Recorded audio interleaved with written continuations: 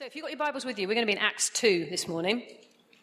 And we're going to look at the Holy Spirit coming at Pentecost. I'm excited this morning when James was praying this morning, just even kicking us off and saying, this is not a normal morning. I'm excited. I don't want it to be a normal morning. I feel like it's a good morning. Hold on. There we go. We're set. Why don't we pray and then we'll look at this together. Father, thank you that you love us so much. Thank you for family, for friendship. Thank you for your amazing grace in our lives. We say we're grateful. And we pray you just come open up your word to us. Come and change us forever. In Jesus' name. Amen. So, Acts 2, verse 1. Let me read this to you.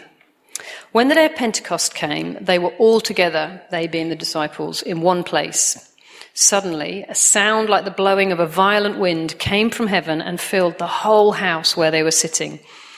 They saw what seemed to be tongues of fire that separated and came to rest on each of them. All of them were filled with the Holy Spirit and began to speak in other tongues as the Holy Spirit enabled them.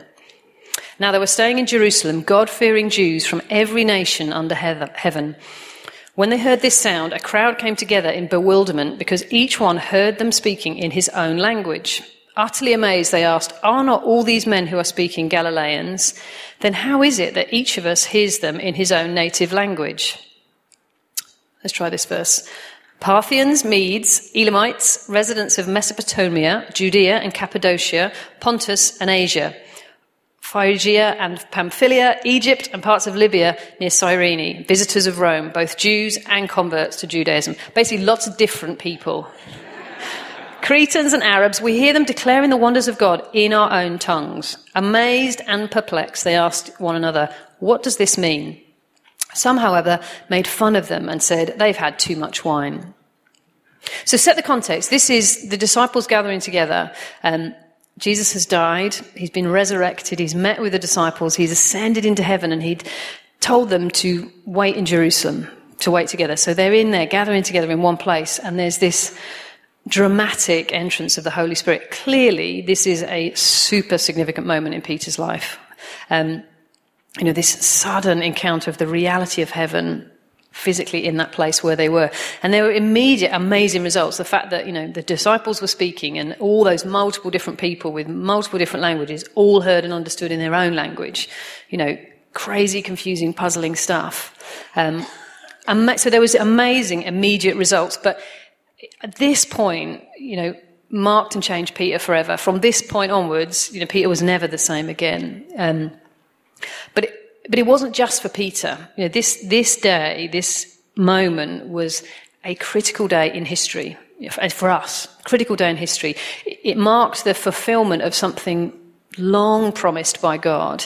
The fulfillment of, and this almost like a transition into a totally new era, a totally new way that God was going to be with people. And so I want us to kind of grasp the real significance of that day. And I think to do that, it's helpful for us to go backwards first. And really briefly, I want us to look at a little bit in the Old Testament, so under the Old Covenant, at the Holy Spirit. Now, a few years ago, we did a whole, 3-month series on the Holy Spirit, so I'm going to try and cover a lot quickly, so bear with me. But I just want to be really clear, Pentecost, this date, that was not the first time the Holy Spirit showed up. That wasn't like his grand entrance and he'd been sort of on the wings for it. That's not it. The Holy Spirit is part of the eternal triune God in three persons. God who's always been present. Even you look right back at the beginning of the Bible in Genesis, before God created the world, it says that the Holy Spirit was there, present, brooding over the waters. So this isn't like Holy Spirit entrance. He's always been there and always been active. And in the Old Testament, there's lots and lots of references. The Holy Spirit is talked about a lot, principally in two ways. Firstly, in manifesting, making God's presence real. Wayne Grudem, who's a theologian, has this really helpful way of saying that the main role of the Holy Spirit is to manifest, which means to make real the presence of God. That's what he does. And we see that in the Old Testament. Principally in the Old Testament, is that it was either in the tent of meeting, so where Moses, the tent he built in the desert, Or later, there's times in Solomon's temple where the presence of God, the Holy Spirit comes in such a dramatic way that it's made real for everyone. The second time that, and this is broadly kind of grouping things in two, the second way that the Holy Spirit is talked about and seen in the Old Testament is empowering specific people for specific tasks, and really vast and varied. If you want, you can scribble these references down and have a look at them. But Joshua talks about the Holy Spirit empowering Joshua with leadership and wisdom. That's in Deuteronomy 34:9. Gideon was given courage to lead the Israelites to defeat the enemies. That's in Judges 6. Again, Saul was given courage in battle and strategy. 1 Samuel 11, verse 6. When David was anointed king, it says that the Holy Spirit came upon him for that role. 1 Samuel 16:13. There's two guys called Bezalel and Oholiab, who in Exodus 31 is really interesting. It says the Holy Spirit came upon them specifically for creative and artistic skills, which I love. And then obviously, some of the Old Testament prophets, who spoke the word of the Lord. So Ezekiel in chapter 2, Micah chapter 3, it was the Holy Spirit coming to enable them to do that. So the Holy Spirit has always been present, always been active, principally in the Old Testament, in manifesting God's presence, and also enabling specific people at specific times to do specific tasks. Does that make sense? And even in terms of that, making God's presence real, it was more in specific places. So in the tent of meeting, in the tabernacle, in the temple of Solomon. But there was always the promise of something more, which is where I want us to step forwards. In Ezekiel 36, it says this, God says, I will give you a new heart and put a new spirit in you. I will remove from you your heart of stone and give you a heart of flesh.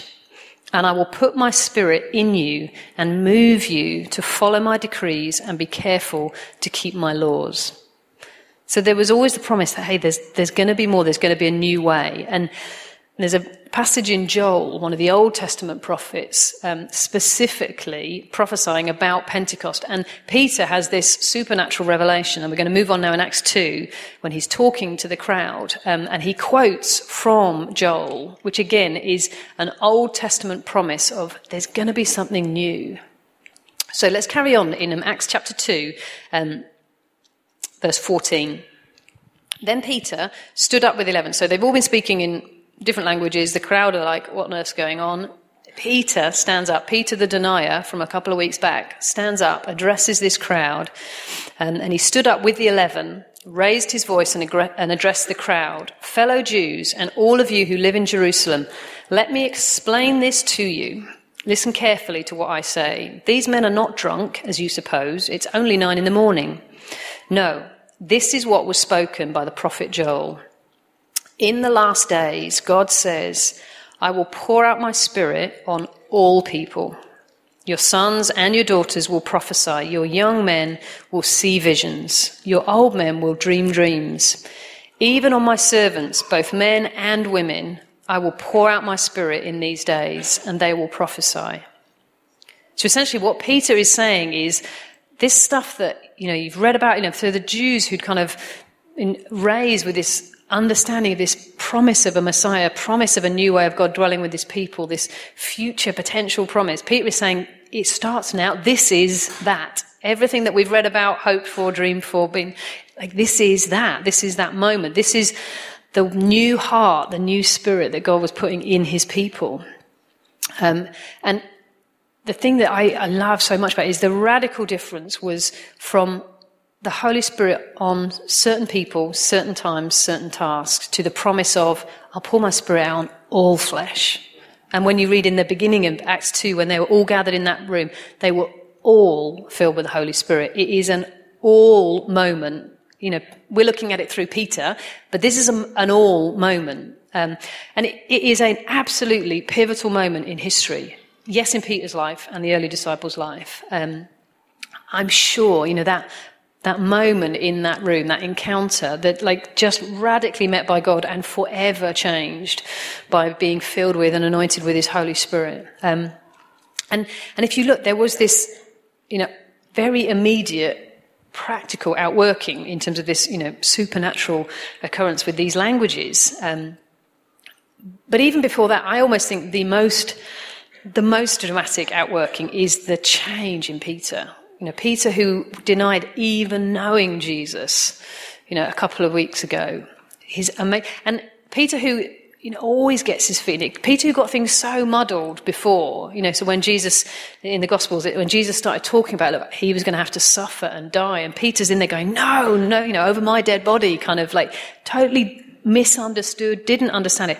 All of a sudden, he has this download from heaven in terms of understanding. Here's all of the old covenant and the promises. Here's the fulfillment and understanding the prophetic scriptures. Peter was just a fisherman. Like, for him to have that level of, understanding and wisdom and the courage to stand and speak to those people is profound. Like, I think that is stunning. And there was immediate fruit. In verse 41 at the end of chapter 2, it says, those who accepted Peter's message were baptized, and 3,000 were added to their number that day. 3,000 people believed the message of Jesus in a day.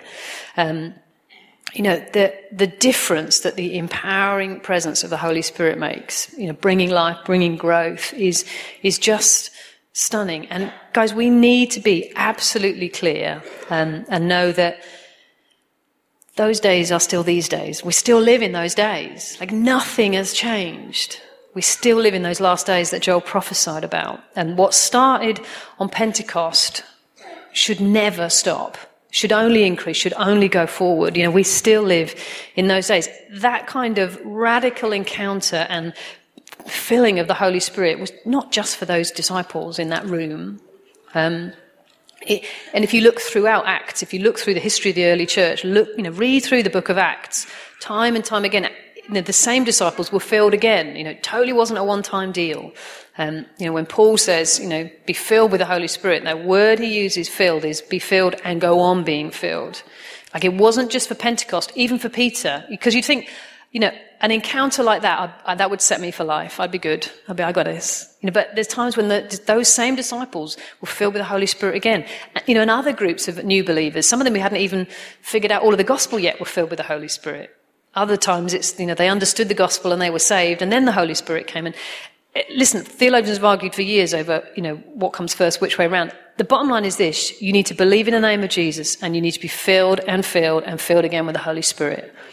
We all do. And that hasn't changed. It wasn't just for them. It absolutely is for now. But the presence of the Holy Spirit absolutely was essential for the early church and the things that they did. Everything, all the amazing stuff we read about in Acts was only possible through the power and work of the Holy Spirit, and the presence of the Holy Spirit, the person of the Holy Spirit with them.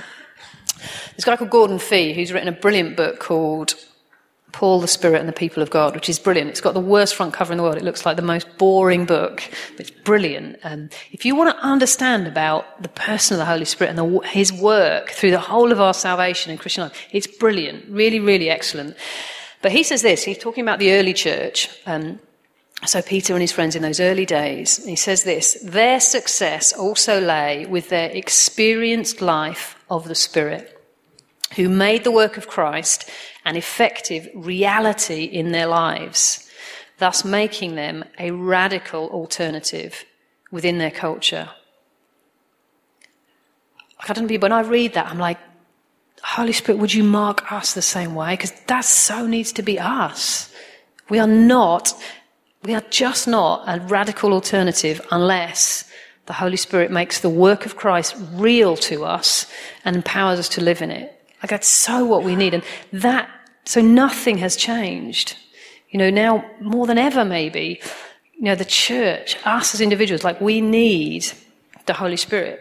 We need that experienced reality. Theory and ideas and good theology is not going to get us there.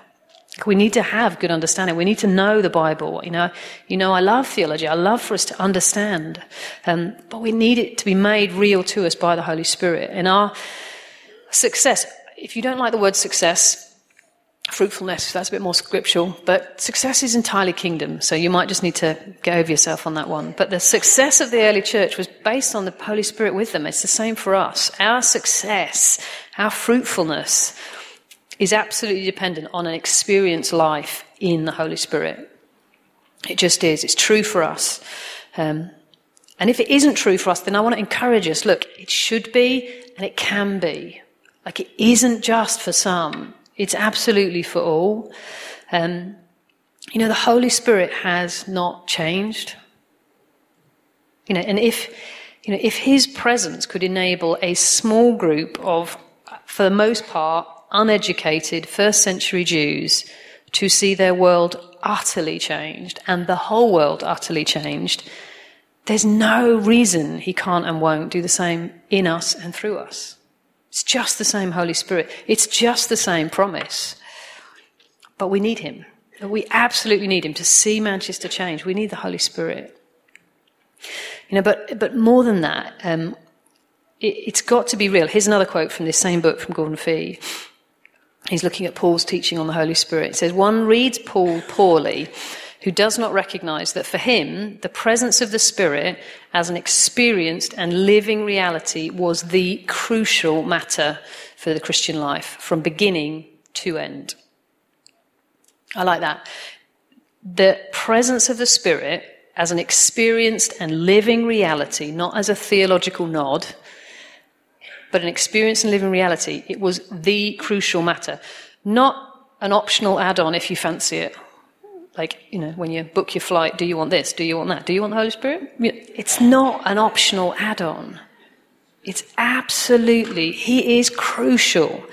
And it must, guys, it must be, and I know we talk about this a lot, and this is because this is my heart, I'm like, God, I so don't want, I'm so tired of a dry, committed, devoted, theologically accurate Christian life. Like, I want life. I want the Holy Spirit, and I don't even want to settle for some, stereotypical charismatic. I want the real deal, not what it has looked like. I want it real for me and for you. I want that. A living reality. From beginning to end. So from the gospel being preached, the gospel being, us being that revelation of this is true, this is real. The whole way through our Christian lives, it's the person and the work of the Holy Spirit. It was key then for Peter and the early church, and he's key now for you and I. And I want to look at 3 things that the Holy Spirit does that I want us to kind of really believe for and be hungry for. 3 things that the Holy Spirit does. And it is he marks us, he transforms us, he empowers us. So I want to look at those 3 things. First thing is this, marked. Ephesians 1, verse 13 says this, and you also were included in Christ when you heard the message of truth, the gospel of your salvation. When you believed, you were marked in him with a seal, the promised Holy Spirit. So the moment that you believed in Jesus, you were marked with a seal, that promised Holy Spirit. Other translations, the New Living Translation, says that he identified you as his own by giving you the Holy Spirit. That's a beautiful picture. It's like that stamp was on you. The moment, every single one of you, whether you felt anything or not, you were, at the moment you believed in the good news of Jesus, you were marked as his, as belonging to him, marked with a seal. And we could spend all morning looking at this verse, but biblically, if you look, the idea of a seal, and in that kind of context, it'd be the whole wax stamp, that seal, yeah, it's that sort of thing, not animal in the north, it's not that, it's a seal stamp thing, yes? I know you know that. It's that kind of a thing. And it kind of represents 4 things. And, some reading stuff, I could pull a verse out for all of them. But just trust me, this is absolutely, biblically, this is what the seal is all about. Because it's important when we read that, you were marked in him with a seal, the Holy Spirit. Well, what does that mean? What is that? It's 4 things. It's about security. It's about authenticity. You really are saved. You really are forgiven. You really are his son and his daughter. It's about ownership. It's about belonging to God. And it's about authority. When someone was given something marked with a seal, that was the authority of the person who did the marking went with that. So us being marked with the Holy Spirit is profoundly important and empowering. We are secure, we're safe. It gives us an element of protection, belonging to him. I love that when in Romans 8, where Paul says, who dares accuse those that God has chosen for his own? You're sealed with the Holy Spirit. Who dares accuse you? There's such security in that. Authenticity, ownership, and authority. And the Holy Spirit's, absolutely desirous to make those things real to us. And listen, it's all of us. So it says, the moment you believed, you were marked with that seal, the Holy Spirit. It's not just for some. Paul says, it's again in Romans 8, it says, look, you can't be a Christian at all. You can't say Jesus is the Lord unless the Holy Spirit is living in you. Now, there's always more, and I want for you to be hungry for more, and I want for us to press in to be filled and anointed in a greater way. I want that, but every single one of you, if you have, believed in Jesus and given your life to him, the Holy Spirit is living in you. Because I think some people, you can think, no, you can't be a Christian at all unless the Holy Spirit is in you. So every single one of us is marked and sealed by the Holy Spirit. And it's almost like that was what was happening in that room at Pentecost. This suddenly, because Peter, if you think about the Peter that we look at, and I know we've done a really quick version, very edited highlights of Peter's life, but if you read through the Gospels, there's no way that guy we saw in the Gospels could do this on the day of Pentecost. It's just it's not the same guy, but the fact he was marked with this Holy Spirit, and suddenly there was this authority, this security that came with the Holy Spirit in him. So that's the first thing. The Holy Spirit marks us as belonging to God for now and for always. Second thing is that he transforms us. There's the immediate transformation when we're saved, that he takes us from death to life. From a kingdom of darkness into the kingdom of light. Sudden transformation when we're saved. Titus 3:4-7 says this. This is verse 5 and 6. He saved us through the washing of rebirth and renewal by the Holy Spirit, whom he poured out on us generously through Jesus Christ, our Saviour. So the Holy Spirit is there as we are washed and made new, transformed. Each one of us transformed into new creations when we're saved. We become actually new creations. We become different people.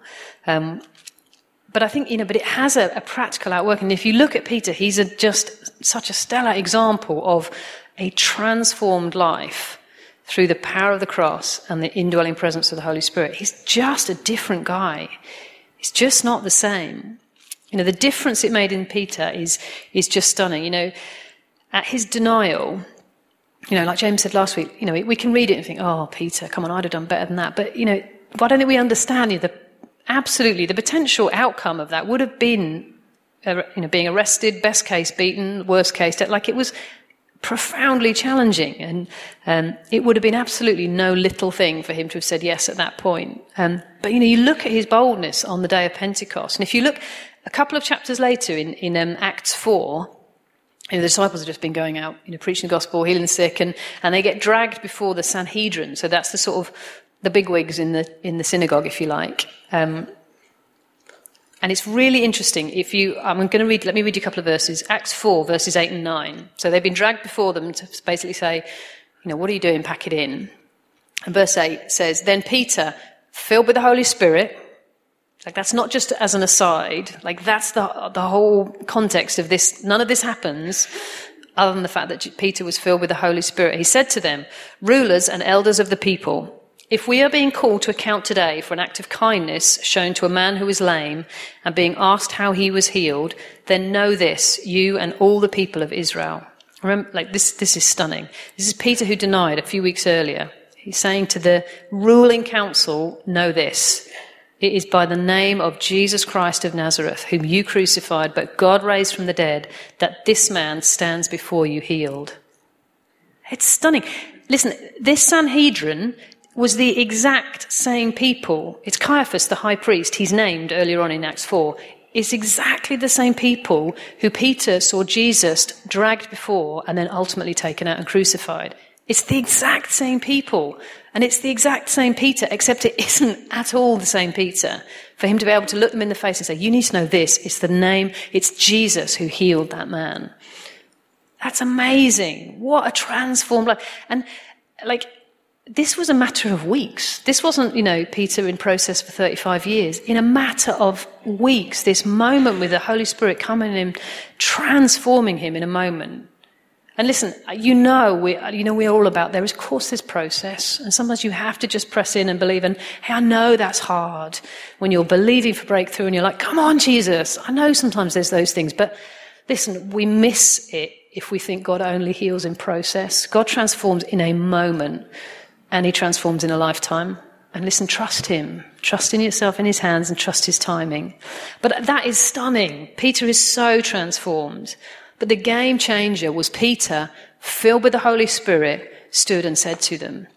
It's just amazing. Everything changed since Pentecost, since that infilling of the Holy Spirit. Everything was different. But there is process, and we need to believe for the both.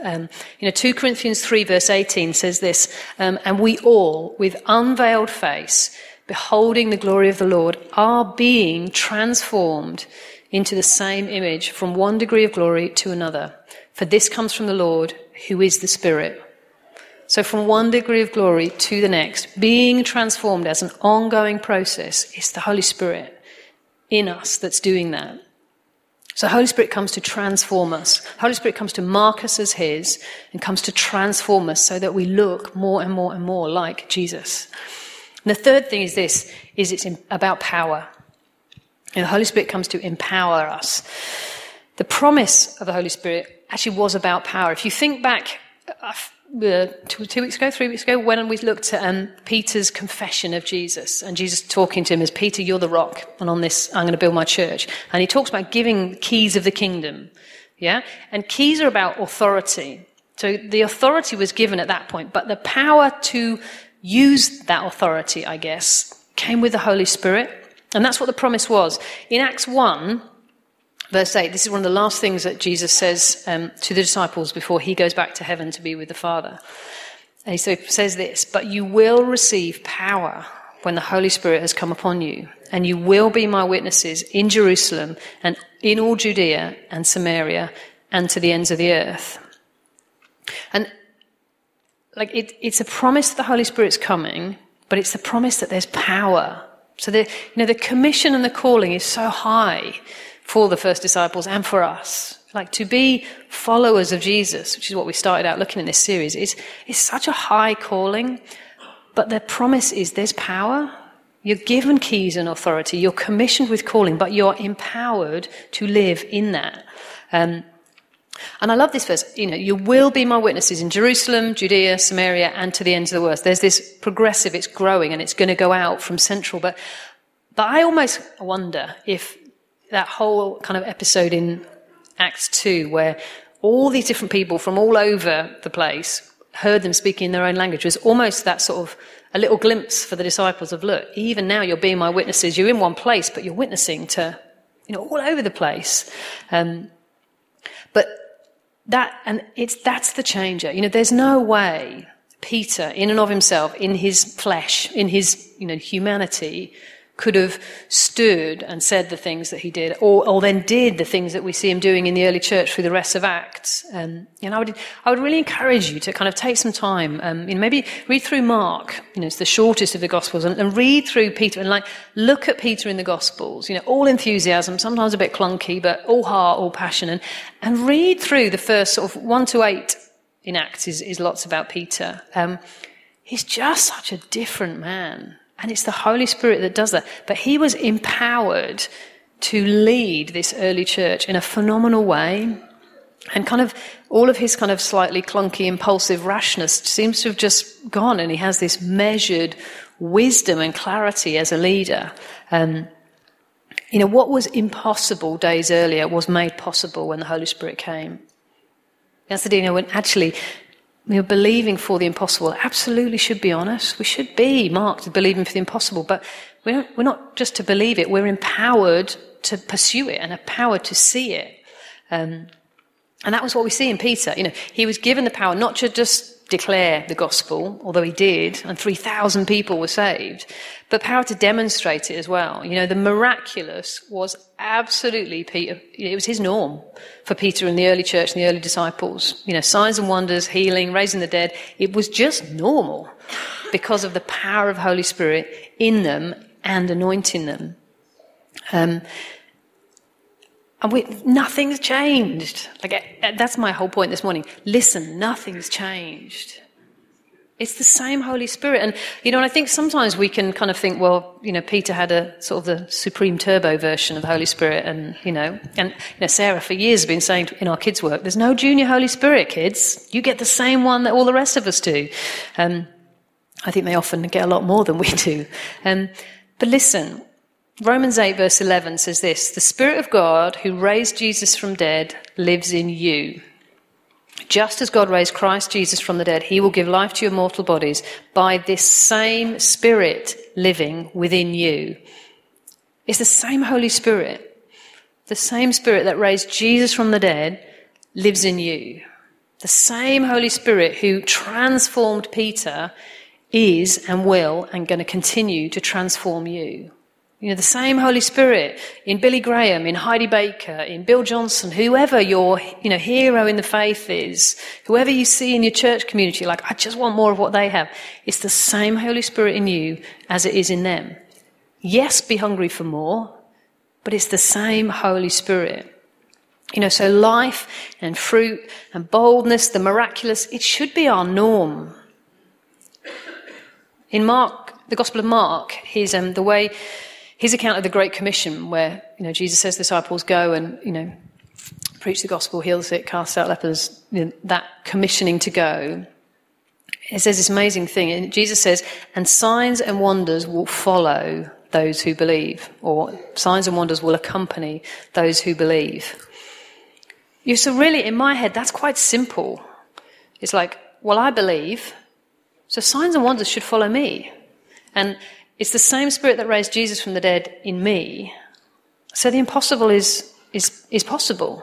It's the same Holy Spirit. And I want, Phil, 2 weekends ago, was out at this big day of kind of prayer and worship in Los Angeles. It was 100 and something years since the Azusa revival, so a time when Holy Spirit just moved in power and kind of almost, just a key moment in history in kind of releasing the Holy Spirit into the church. And just people from all over the place were gathering just to pray and stand before God and believe for another move of God, more of the Holy Spirit. And he was sort of reading some bits about the Azusa Street revival before he went, and he said, I was just so struck by the fact that one of the major things that accompanied that time of people encountering God in radical ways, like that time in the upper room for the disciples, but the supernatural was totally normal. It was absolutely normal. And so he's come back, I'm warning you, he's come back really, really challenged and really wanted to go after the impossible. It's what we kind of said at the beginning of this year, but actually that challenge, but how much of what I do, and I'm asking myself this, but how much of what you do and what we do, how much is really dependent on the Holy Spirit? Is the presence of the Holy Spirit the crucial matter for my life from beginning to end? Or have I got into kind of plodding along and getting on with it? Because really nothing has changed since Pentecost, except that we have the full New Testament now. We have, centuries of testimony from the saints and strong men and women of God who've come. We're so rich. Guys, we should be streets ahead of where the early church were. But in so many ways we're not, because I think we've missed and forgotten the crucial matter of the Holy Spirit in us, marking us, transforming us, empowering us. Nothing has changed. I'm going to read you one last verse and then I want us to pray. It seems like the sensible thing to do. In Acts 17, Paul and Silas are on one of their ministry trips, and then they're preaching and ministering and upsetting the Jewish leaders, as they tended to do. And so the Jewish leaders went out looking for them, didn't find them. But it says this in Acts 6, I love this phrase. So when they couldn't find Paul and Silas, they dragged Jason and some of the brothers, so some of the other Christians, before the city authorities, shouting, "These men who have turned the world upside down have now come here also." Honestly, I don't want to be a rebel. That's so not in me to do. I'm far too much of a conformist. I so want to turn the world upside down. I do. I so do. And I so can't, except for the Holy Spirit living in me.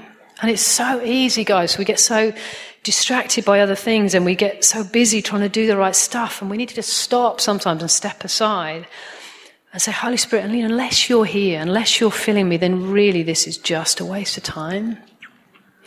The Holy Spirit was enough to turn that early world upside down, and he's still enough to turn Manchester upside down in all the best ways.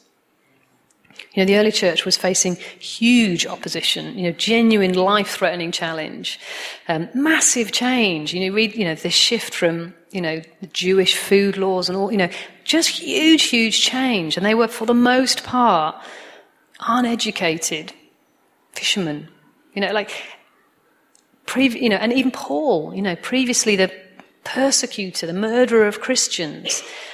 But the Holy Spirit was enough. More than enough for them to turn that whole world upside down. And I just feel like, just that thing, listen, nothing's changed. God's heart, God's promise is always to pour out his Spirit where we're thirsty. And so all we need to, sometimes actually it's not a bad place to get to the end of yourself and recognise I've really got nothing to give, nothing to bring, but to be thirsty and hungry, because God promises to meet us there. And I want for us to be like the early church, that actually for us, the presence of the Spirit as an experienced and living reality would be the crucial matter. It would be the beginning and the end. He would be over and in and on everything that we do and set our hand to. And so I want us to pray for one another. And so if you are hungry for more of the Holy Spirit, whether it's to be marked, to affirm again that you're marked as his, to transform you increasingly into Jesus, but to empower you into the things that he wants you to do, then I just want to invite you to stand, and I want us to pray for one another.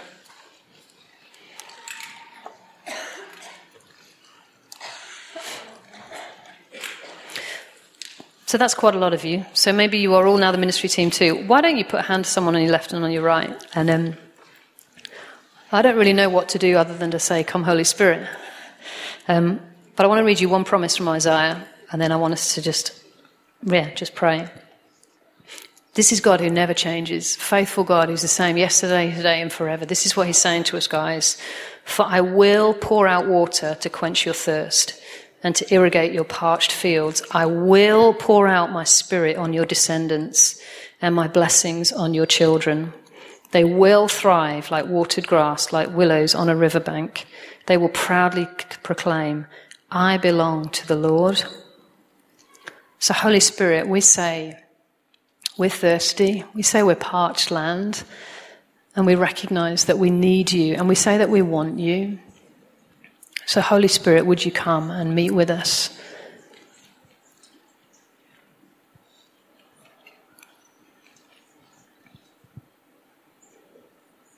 Holy Spirit, would you come?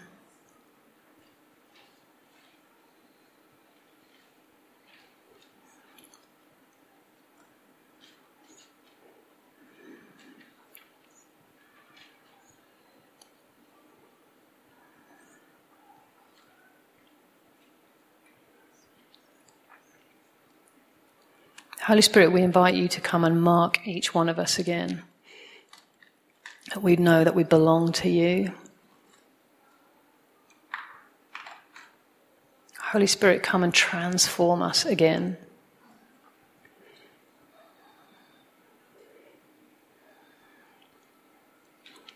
And Holy Spirit, I pray that you come and you would empower us again with boldness, with supernatural anointing, with the power that raised Jesus from the dead as we walk through life. Holy Spirit, come and empower your people again. In Jesus' name we pray.